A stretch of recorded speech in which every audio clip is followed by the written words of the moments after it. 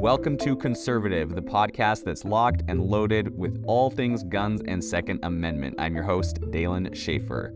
Join us as we explore the Second Amendment with a healthy dose of patriotism. We're your go-to source for everything you need to know about your gun rights. So grab your favorite firearms, sit back, relax, and enjoy the show. This is Conservative. The top 5 guns in the Ukraine-Russia conflict. Hello there, Second Amendment aficionados. This is the podcast, your go-to podcast for the love of all things ballistics. I'm your host, Dalen Schaefer, locked, loaded, and ready to deliver the hard-hitting facts. Today, we're talking about the top 5 small arms being used in Russia-Ukraine conflict. Now, let's be clear, we love guns here on the podcast, but we love them for sport, for self-defense, for defending our rights. Not for needless conflict. There's nothing glorious about bullets whizzing through where children should be playing, all at the expense of hardworking taxpayers. That's right, us, you and me. That being said, let's dive in, shall we? At number 5, we have the ubiquitous AK-47, the Kalashnikov. It's like the McDonald's of firearms. It's everywhere, it's cheap.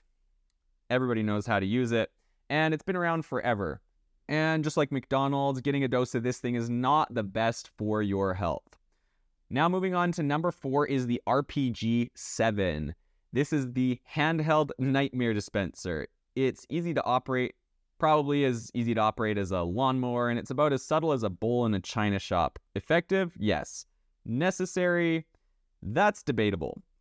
Coming in at number 3, we have the Dragunov sniper rifle, a precision instrument in an orchestra of chaos, sleek and deadly in its iconic design, but when it comes to precision, it does the trick. Coming in at number 2, we have the Makarov pistol. This was an interesting one to see coming up, but it has been spotted. Compact, reliable, and about as common as a cat video on the internet. It is a quintessential firearm when it comes to Russia and the USSR dating back. It can be stashed in boots, holsters, and it's been found in Donetsk all the way to Crimea. Coming in at number 1, we have the PK machine gun. And this thing chews through ammunition like a beaver through a tree stump. It is a nightmare scenario for anybody on the other end. And anybody believing in waste not whatnot as well.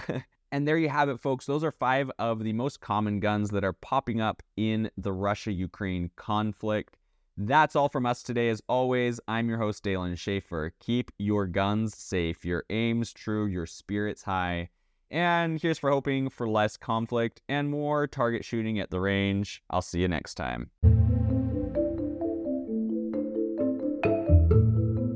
Well, that's it, folks. Thanks for listening to Conservative, the podcast for gun enthusiasts and defenders of the Second Amendment. Remember, the Second Amendment isn't just a right, it's a responsibility. So keep on fighting for your freedom, and I'll see you next time on Conservative.